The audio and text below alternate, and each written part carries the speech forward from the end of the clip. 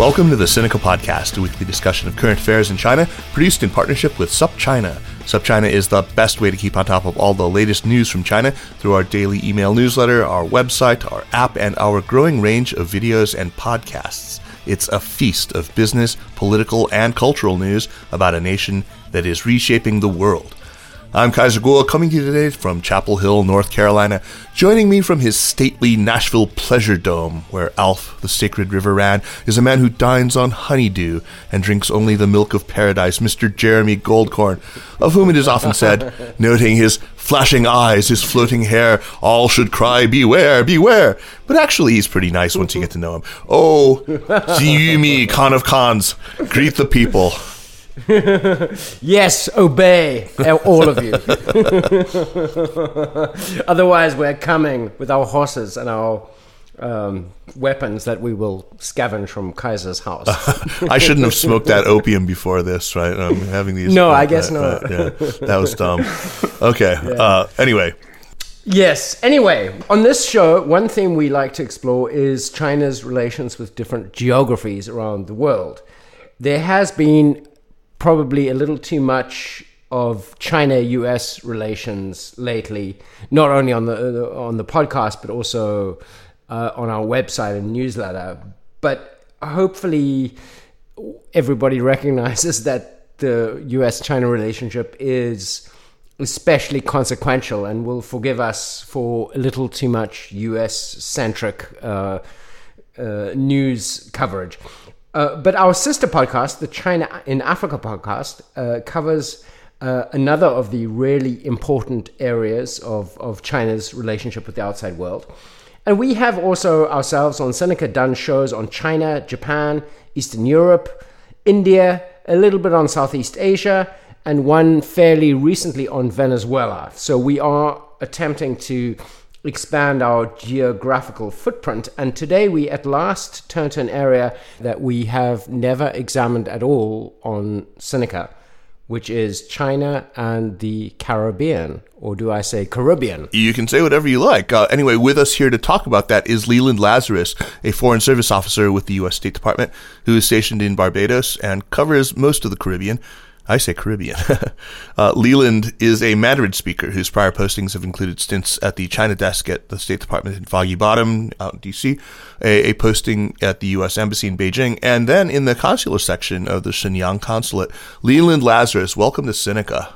Kaiser, Jeremy, it is a pleasure to be here. I am a religious listener to the podcast, so it's an honor to be on the show. All right. And I say Caribbean. Maybe my Caribbean colleagues would say, you idiot, it's Caribbean. But I guess we'll find out afterwards. Yeah. I mean, while we're talking about names and pronunciation, you have a lovely name, Leland. Leland, can you tell us a little bit about your career to date? How does a China guy get posted to the Caribbean as a consular officer? Was it in this case because of your China training or something else? Well, in the Foreign Service, they always say worldwide availability. And that means that no matter what your background is or your specialty was when you joined the Foreign Service, you go, at least for your first two tours, to where the government needs you to go. And so, of course, even though my background, academic and professional background is with China, my second tour was to the Caribbean. But what's interesting is even though I came here to Barbados thinking that, hey, I was going to take a quick respite from U.S.-China relations, I found out, wow, actually China's influence is even here in the Caribbean. And so my official title here is the Deputy Public Affairs Officer at the U.S. Embassy in Barbados in the Eastern Caribbean. But because of my background, I also help to analyze China's influence in the region and help to develop a way to counter that influence.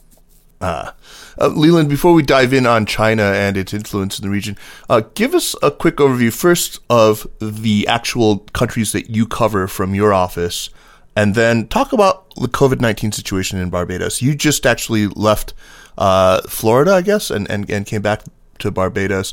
What's the situation there with COVID-19? Kaiser, I left Miami yesterday. returned back to Barbados. So I'm right here in sunny Barbados. You must be envious of me. I am. All of us are. And you know what? The Caribbean has handled COVID-19 very well. I'm glad to hear it. Of course, this is a issue that will remain with us for quite some time, at least until we find a vaccine. So I don't think any place in the world can say that they're 100% cured of COVID-19, but at least Barbados and this region, they were able to shut down their airports very quickly. They stood up a very robust contact tracing team. So when I came to the airport, they specifically, sent me back home, and I have to quarantine for 14 days. And they gave me a thermometer that I need to check my temperature once in the morning, once in the evening. And someone from the Ministry of Health will come once a day to check on me. Wow, that's great. That's outstanding. So again, what regions do you cover? So obviously Barbados, Antigua. There are 7 countries in total that the U.S. Embassy in Barbados is responsible for. That's Barbados, Antigua Barbuda, Dominica, Grenada, and then we call them the 3 saints. So St. Kitts and Nevis, St. Lucia, and St. Vincent and the Grenadines. Now, each of them are unique in their own special way, whether it be the food, the culture, relationship with the U.S.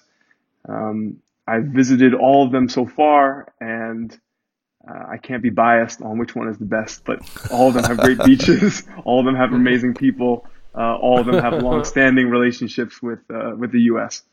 I think I should try to visit them all in turn, especially the beaches.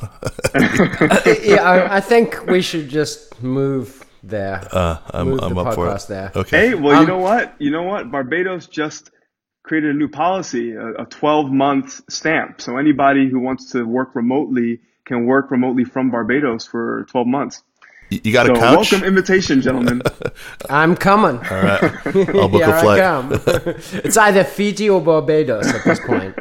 I have family in New Zealand, so Fiji has certain geographical advantages, but that sounds really good.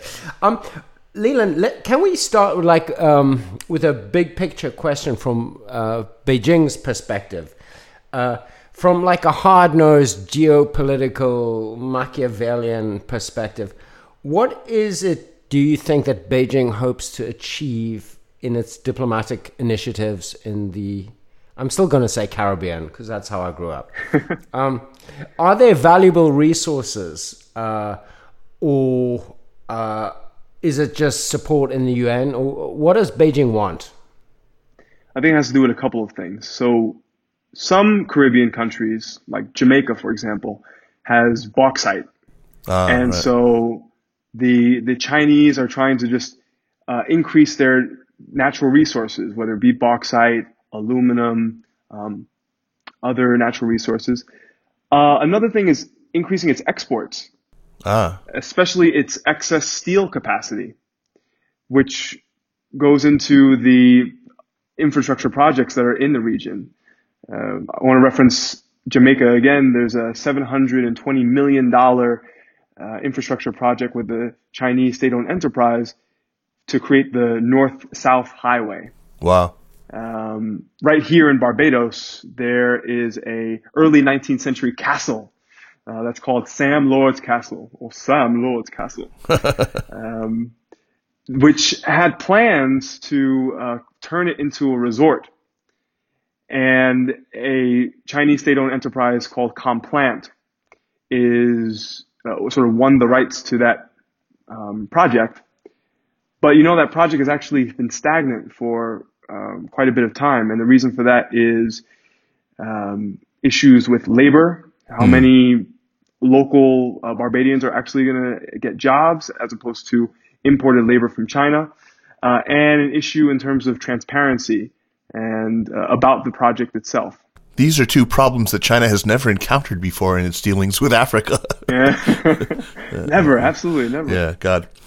Same old song and dance. But one more thing I would add is, I think another thing that makes the Caribbean and Latin America and the Caribbean in general attractive to China is It is in a area of strategic importance for the United States. It is an area of strategic importance, increasing strategic importance for China, because it can build key ports so that its ships can pass through, say, the Panama Canal, and again, going back to the need for natural resources. Okay, so you've given us a little bit of a sense of what China's looking for. I'm sure that there's, votes in the UN is a factor, as Jeremy noted also, and we'll get to the whole Taiwan-related stuff in a bit. But first, maybe let's look at what China has been doing there. Okay, we've talked about this $700 million highway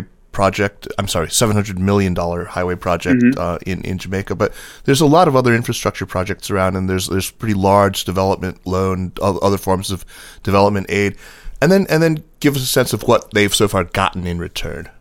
So Jamaica, Trinidad and Tobago, Bahamas, Barbados, Antigua, Barbuda, Dominica, and Grenada are all signatories of the PRC's One Belt, One Road initiative.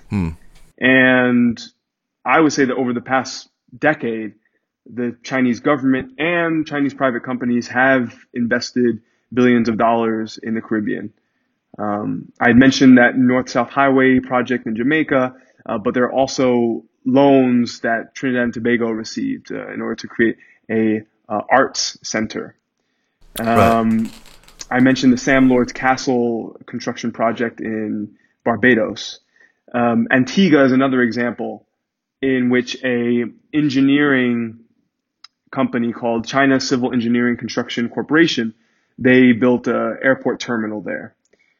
I visited Grenada multiple times, and in Grenada there's a housing projects that are built by a Chinese company.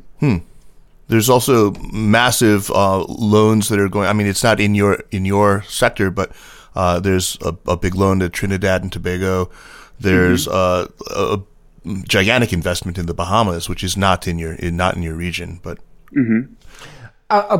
what would you say has the Chinese interest in the region and the development assistance? What has been the main way that they have got involved in these local economies? Is it investments is the biggest thing, or loans, or infrastructure for resources deals, or direct aid, or what? It's been a mix of infrastructure projects and foreign assistance / aid. Our region is unique because it is so vulnerable to hurricanes, right? And so a lot of the countries, I'm thinking of Dominica and Antigua Barbuda specifically, are specifically vulnerable to hurricanes, and they've received aid from China on hurricane resilience in the past. I think another issue is that a lot of these Caribbean countries don't have access to funding from international financial institutions like the World Bank and the IMF. And why is that? Well, according to the metrics of some of these international organizations, a lot of these Caribbean countries are considered middle income or high income countries. And so they don't have access to some of those loans that they would otherwise need in order for big infrastructure projects. And of course, in comes China with 20-year concessional loans with just 3% interest rates, right? Right. And so it seems quite attractive from a Caribbean country's point of view in order to really create infrastructure projects in their own country. I remember the Antigua and Barbuda ambassador to the U.S., Sir Ronald Sanders, if I'm remembering right. He wrote an op-ed not so long ago. He was saying basically that, hey, the U.S. should stop with all these warnings to Caribbean governments to limit, their financial dealings. They've been urging them, as you'd expect, to limit their financial dealings with China, talking about, about predatory lending or debt trap diplomacy, right? And he's saying basically, look at these terms. I mean, you're talking about, like you said, 20-year loans, 3% interest rate. These countries have always been pawns. So, what does it matter whose money we take as long as we benefit? So, I mean, you definitely hear a lot of the same thing around the global south where China's been active. Is that a pretty common attitude across the Caribbean? And what does the U.S. tend to say in response to this? So from my perch here in Barbados, I would say that there's a disconnect in the perception of China, say amongst government officials and amongst the everyday Caribbean people. Mm-hmm. And why do I say that? Because China's infrastructure projects, their aid, and specifically in the midst of COVID-19, their COVID-19 assistance has been praised by local government officials. Chinese ambassadors in the region have posted positive op-eds about China being a friend. But from our research on media monitoring, we actually see that on social media, any sort of comments that are about China tend to be either negative or tend to be just apathetic about China, that it's seen as a big country far away. They don't necessarily know too much about what happens inside China. They just know that it's a big country that has a lot of money. And so I think amongst the everyday Caribbean people, there is still this suspicion about China's interests and aims in the region. Sure. That sounds similar to a lot of what you see in African countries and Southeast Asian countries and Pacific Island nations, where the elites are quite happy to deal with China, but the people writing crap on the internet, maybe not so much. Right. No, it's so true. And one thing I wanted to mention is there's a relatively new organization. It's called the Caribbean Investigative Journalism Network.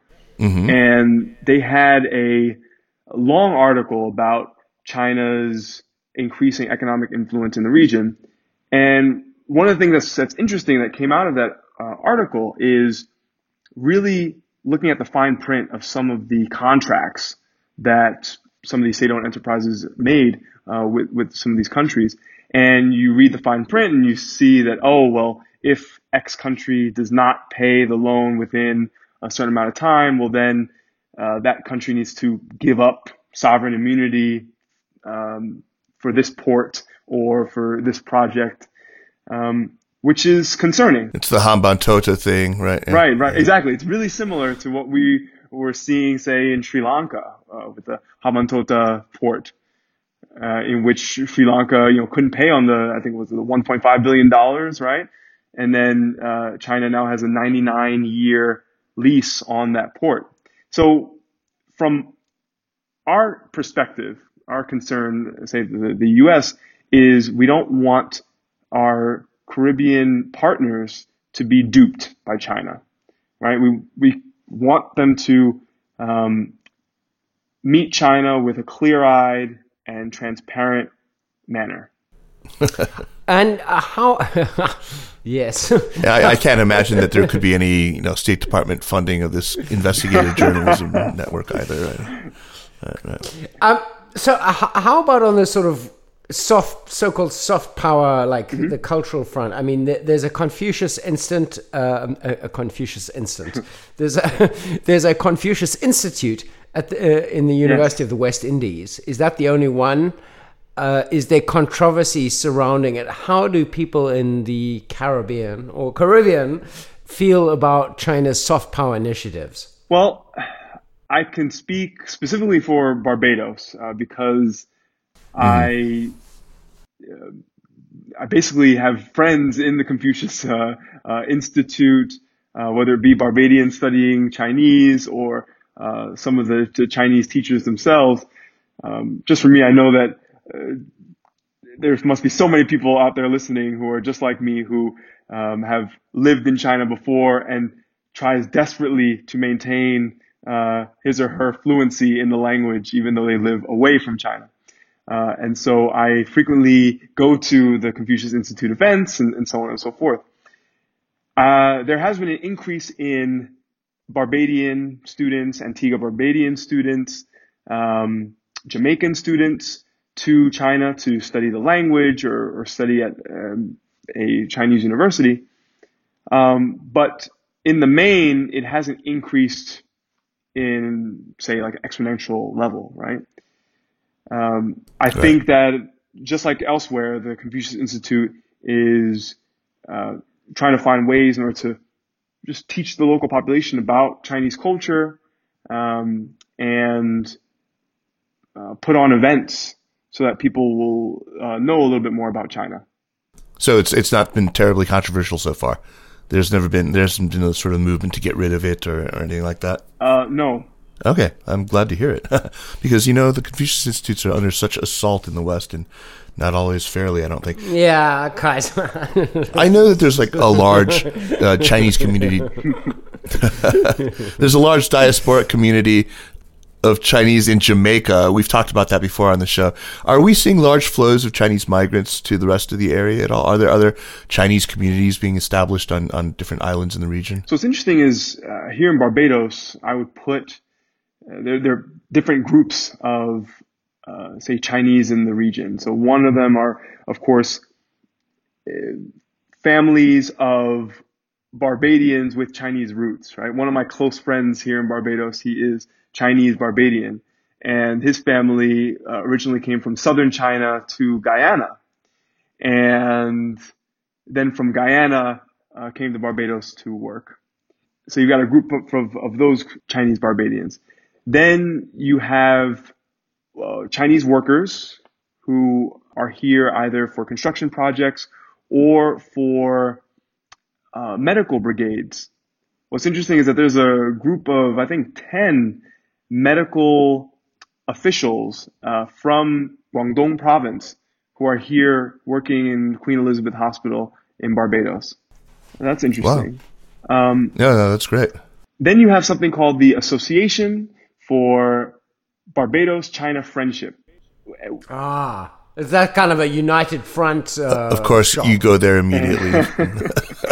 And you're probably right. Well, it is a group of Barbadians who have studied abroad in China or did business in China and are now returned to Barbados. And their main goal is to increase the bilateral relationship. And so one of the clear members his name is Chelston Brathwaite, who was the former Barbadian ambassador to China. Yeah. That sounds totally above board, Jeremy. I don't know. I mean, I think nothing dodgy going on there. The United Front, though, I mean, has become, it's to a lot of Westerners what the National Endowment for Democracy is to a lot of Chinese. It's like this, all-purpose Sure, boogeyman. it's a boogeyman you can blame everything on. But nonetheless, this operation sounds...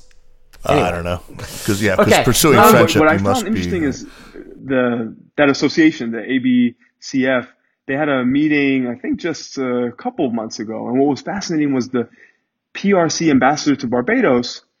He gave the opening remarks, and he specifically said, and we need members of the ABCF to promote the truth about China. For example, the new national security law in Hong Kong has overwhelming support from the local Hong Kong people. And we must talk about... Totally innocent operation, obviously, Kaiser. Okay, I'm going to give you this one. And all the great things that China has done in terms of masks, diplomacy, and COVID-19 assistance, that should be spread throughout the country and throughout the region. So... Yeah. I gotcha. Leland, can you give us an overview of the situation with respect to the recognition of the People's Republic of China or Taiwan in the region you're responsible for? As I understand it, there are still quite a number of the states that recognize Taiwan or the Republic of China on Taiwan as a diplomatic partner. Many of these states are in the region that you are responsible for. Some of these are quite contested, as with the election in St. Kitts and Nevis, where the incumbent is pro-Taiwan, but his challenger is pro-PRC. Can you talk about this dynamic a little bit? Yeah, Jeremy, I think the Caribbean is an interesting place to look at and analyze the competition between mainland China and Taiwan.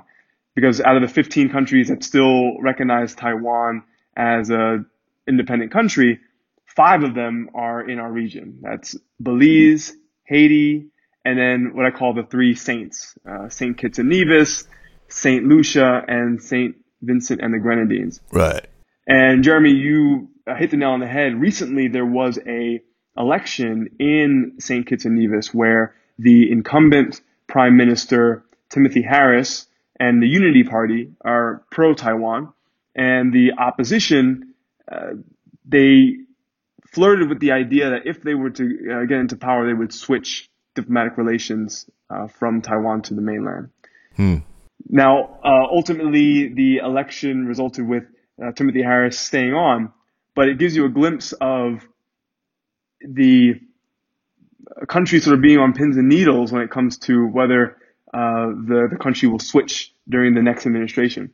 St. Lucia is a perfect example too. I think from 1984 to 1997, it recognized Taiwan.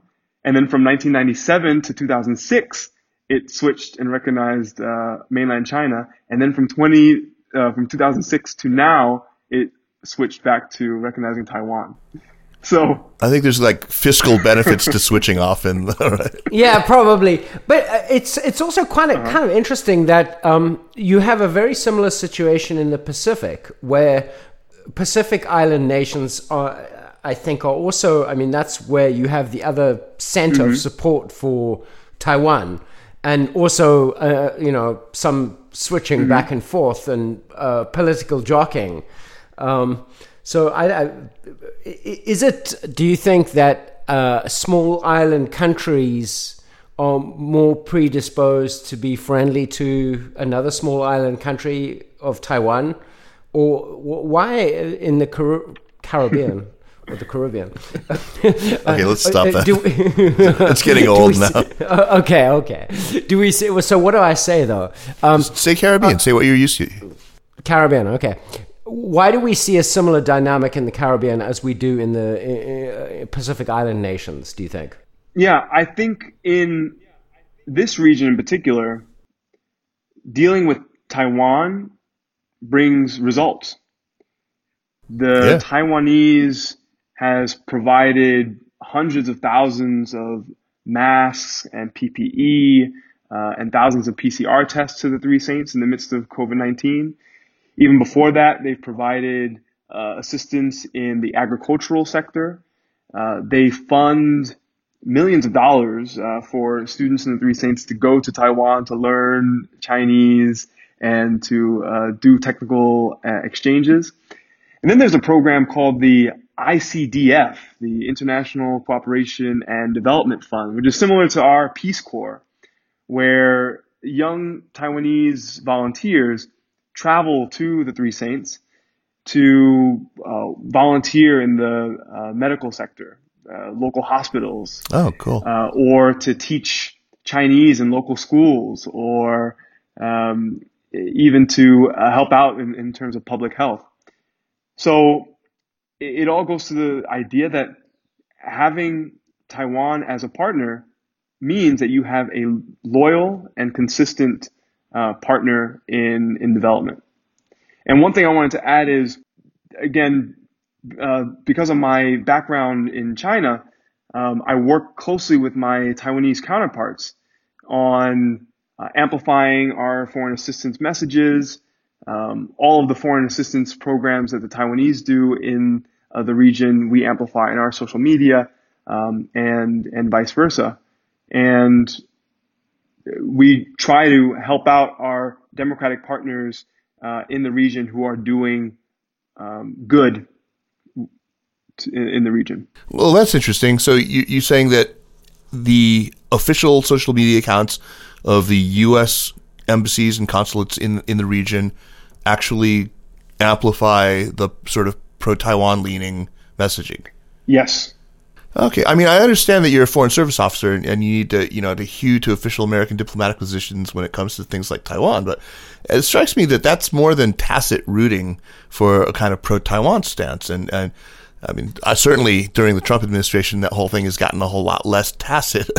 But, we do still recognize, a one China policy. I mean, that's got to piss off Beijing, right, when they see you guys doing that? Well, I think what we do is we're supporting our democratic partners in the region. And so if, for example, the UK provides assistance for COVID-19, we amplify what they're doing. If the EU is donating PPE to the region, we also amplify that messages as well. And so we do work closely with our Taiwanese counterparts to amplify each other's messages in order to just show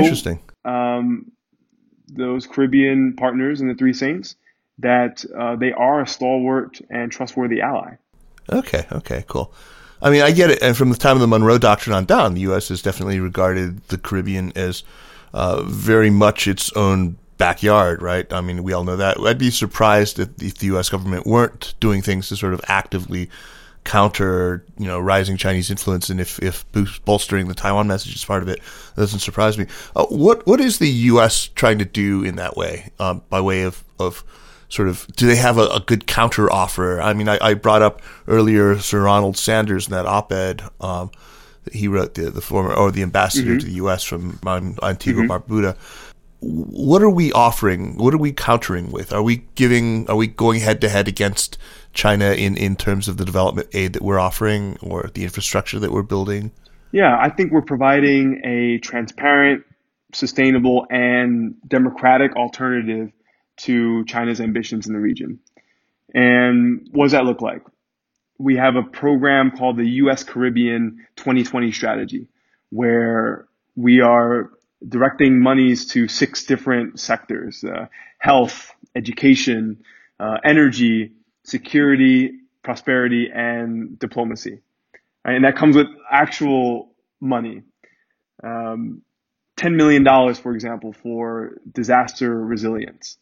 We have a program called the Growth in the Americas Initiative, where we're really trying to get private investment into the region to help fund some of these infrastructure projects and other projects in order to help these economies grow.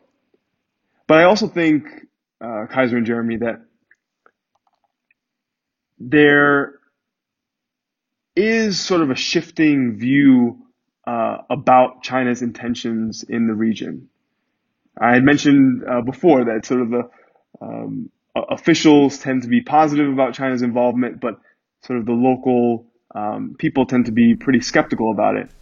And I think a perfect example of this is recently in the local newspaper in Barbados, a former Barbadian diplomat by the name of Mohammed Degia, he basically took the Chinese to task in an op-ed about its horrendous treatment of the more than 1 million Uyghurs, right, in Xinjiang. And then the Chinese embassy actually came back with its own op-ed saying, oh, well, you need to check the facts.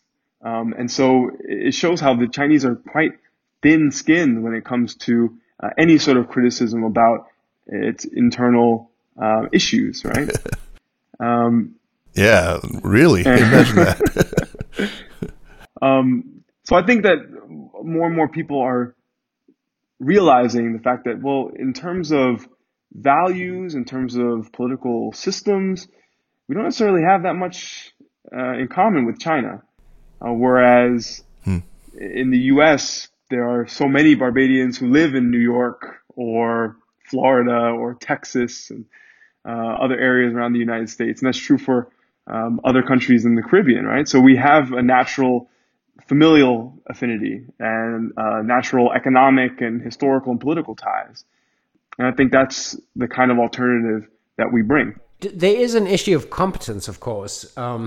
And competence is something that the United States has, as much as I love my adopted country, has not displayed a lot of in the last few months when it comes to COVID-19.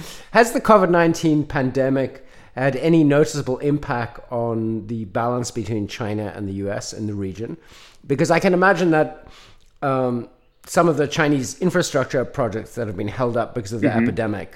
But the same would be true of the US projects too, I guess.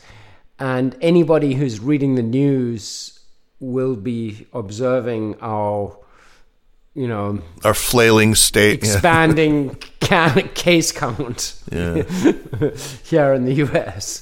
I think at the very beginning of the COVID-19 pandemic, there was this back and forth, tit for tat, how many masks did you give and how many masks did China give, right? And oh my goodness, we just received however many boxes and look, what's going on.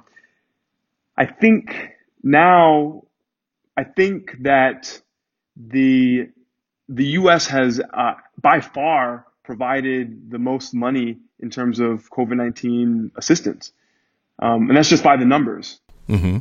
Yeah. Oh, really? And specifically like $3 million to the Caribbean Public Health Administration, millions of dollars to the Caribbean Disaster and Emergency Management Agency. And you would say that the U.S. assistance is ongoing as opposed to just, one or two time donations, right? Yeah, I don't know. We'll take your word for it, though. So basically what you're saying is that it might very well be that at the end of this, the U.S. will come out looking, if not more competent, at least as competent or more generous than China in the I think in the long run. Or the generosity makes up for competence. Yeah, I think in the long run, absolutely. Especially now that we're in the midst of the hurricane season. The U.S. is working closely with our partners right now on disaster resilience. We have a program called the U.S. Caribbean Resilience Partnership, where we really work with our Caribbean partners on pre-positioning a much-needed material when a hurricane hits, right? Yeah. Leland, the State Department clearly needs a PR agency because, I didn't know about any of this, and I spend 14 hours a day reading the news. Well, I mean, the other thing is it's all well and good, but then when we look at the American territory in the Caribbean and how we did with hurricane relief and preparedness with our own, soon to be hopefully 51st state, I can't say that we did particularly well with that. I mean, it doesn't. Come on, right? Well, I want to say the facts still are that we provide a lot of material and aid to our Caribbean partners when it comes to disaster resilience. Yeah. Last October, actually, we had a resilience working group where 14 different Caribbean countries all gathered right here in Barbados to plan out, basically create an action plan for the next hurricane season. So I think programs like these make the region more resilient and more prepared for when the next hurricane does hit.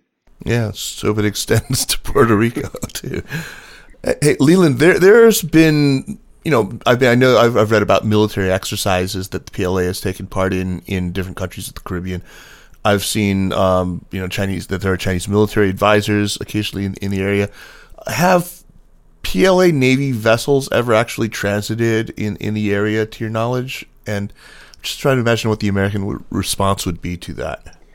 I don't think that there's ever been any PLA, destroyers or any kind of sort of ships that were military ships that have gone through. I do know that the Peace Ark has passed through for medical missions in recent years. Sure. In which case, they provided medical assistance in Venezuela, for example, right? Right.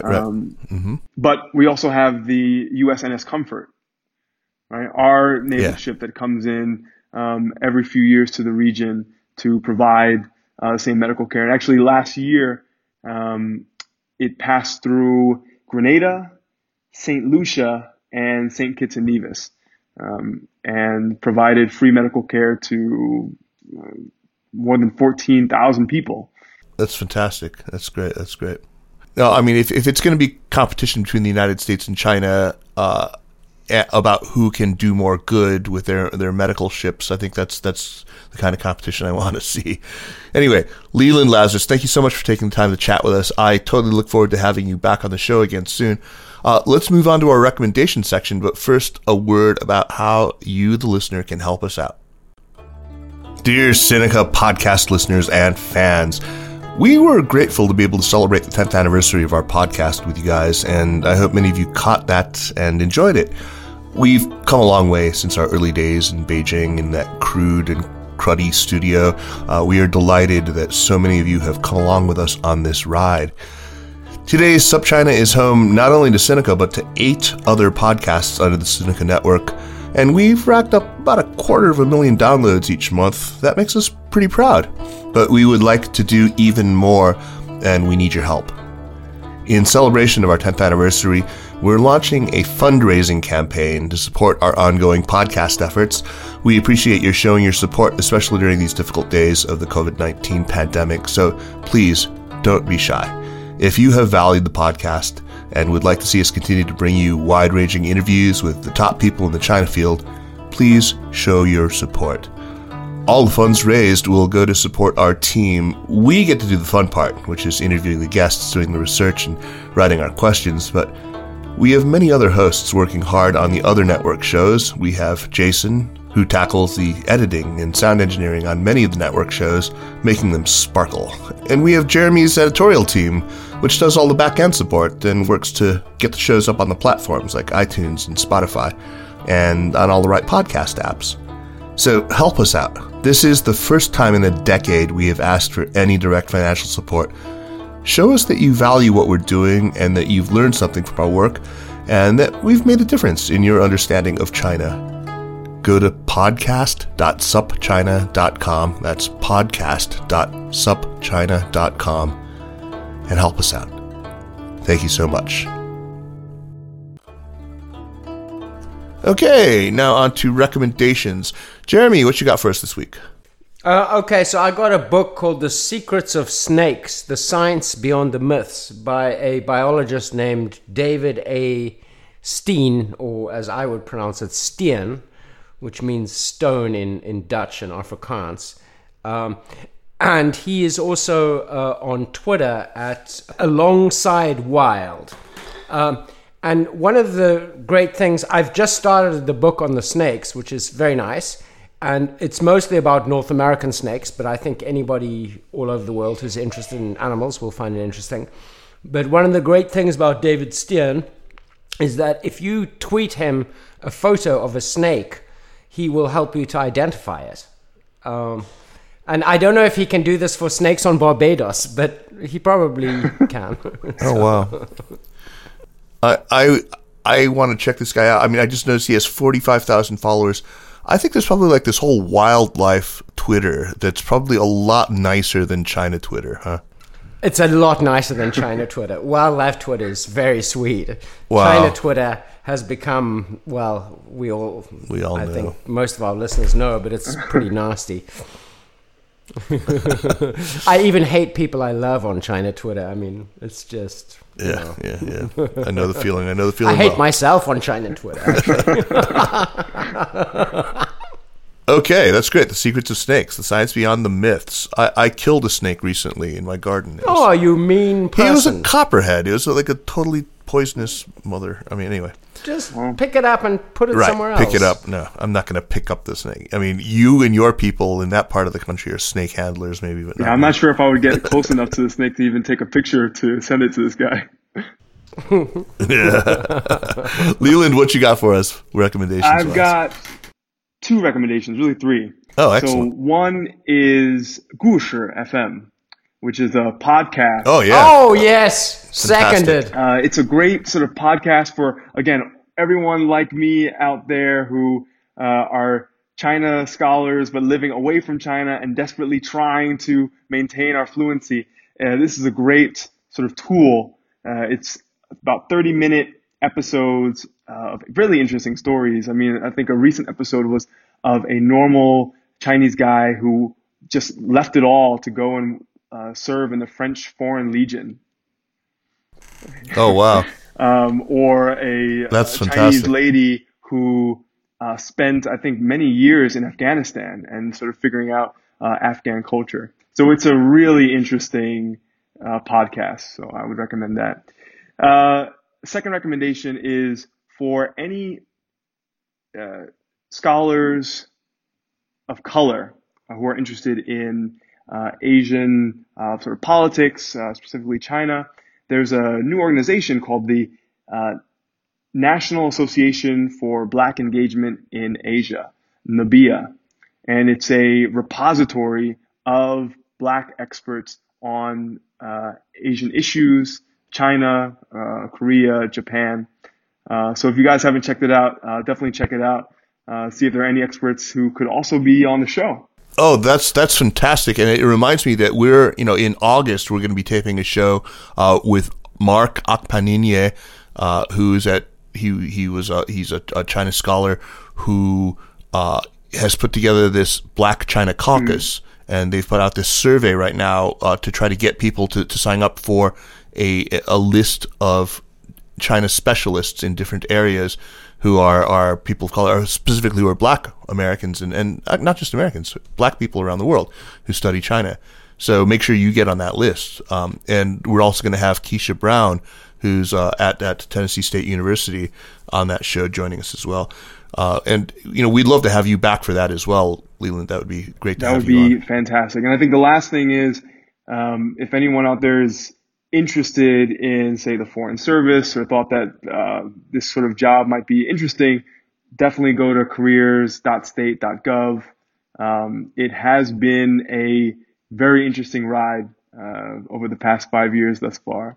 And so I bet. from northeastern China, right near the China-North Korean border, to sunny Barbados, but still focusing on China relations, it has been a wild ride, let me tell you.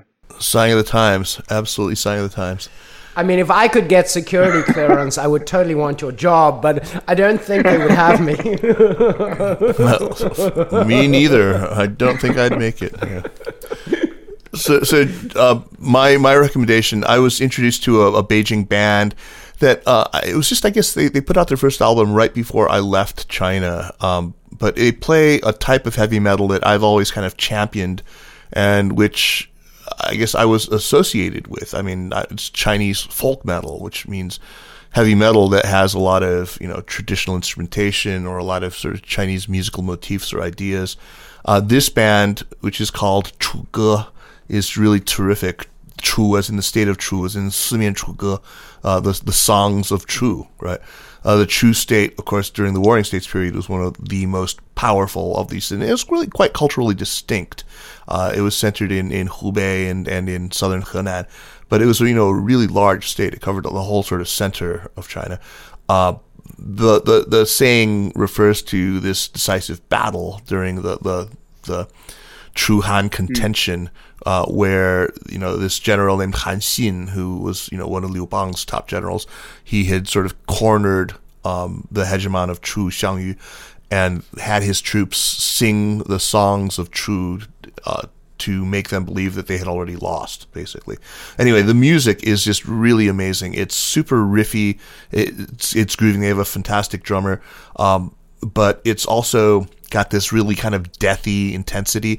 The vocalist is really versatile. He sings really well, has a good range, but also does a lot of the growl stuff that not everyone likes, the Cookie Monster stuff. But it has a lot of really deep musicality to it. I think anyone who's a musician would really appreciate how really musical these guys are. I think they're all Chinese except for one who's a Norwegian. One of the guitarists is Norwegian. Of course. Yeah, that's metal, right? A Chinese death metal band. Of course it needs a new. Oh, come on. There are plenty of death metal bands without any Laoais. Anyway, a lot of bands have tried and failed to do this sort of, bringing in the Chinese elements, but these guys, I think, succeed pretty unequivocally, at least in my book.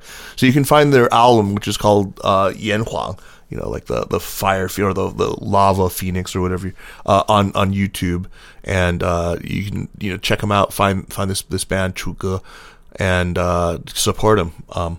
I think they're really, really, really talented. I haven't found a metal band from China that I love in a while, and I've been very excited.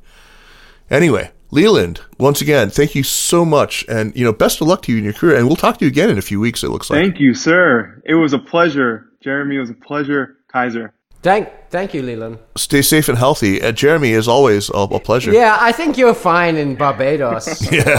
I'm telling you, still open invitation. You can work. All right, man. Just you got a futon on there, man. Do they let Americans in right now? Can we go there? 14-day quarantine. Commercial flights from the U.S. may open as early as September. Oh, okay. I can maybe hang out a couple more months in this, but then I'm there. I'll bake bread for my rent. Okay, guys, take care. All right, take care. The Sinica podcast is powered by SupChina and is a proud part of the Sinica Network. Our show is produced by Kaiser Guo and Jeremy Goldkorn, with editing help by Jason McRonald. Drop us an email at sinica@supchina.com, follow us on Twitter or on Facebook at SupChina News, and make sure to check out all the shows in the Sinica Network. Thanks for listening, and we'll see you next week. Take care.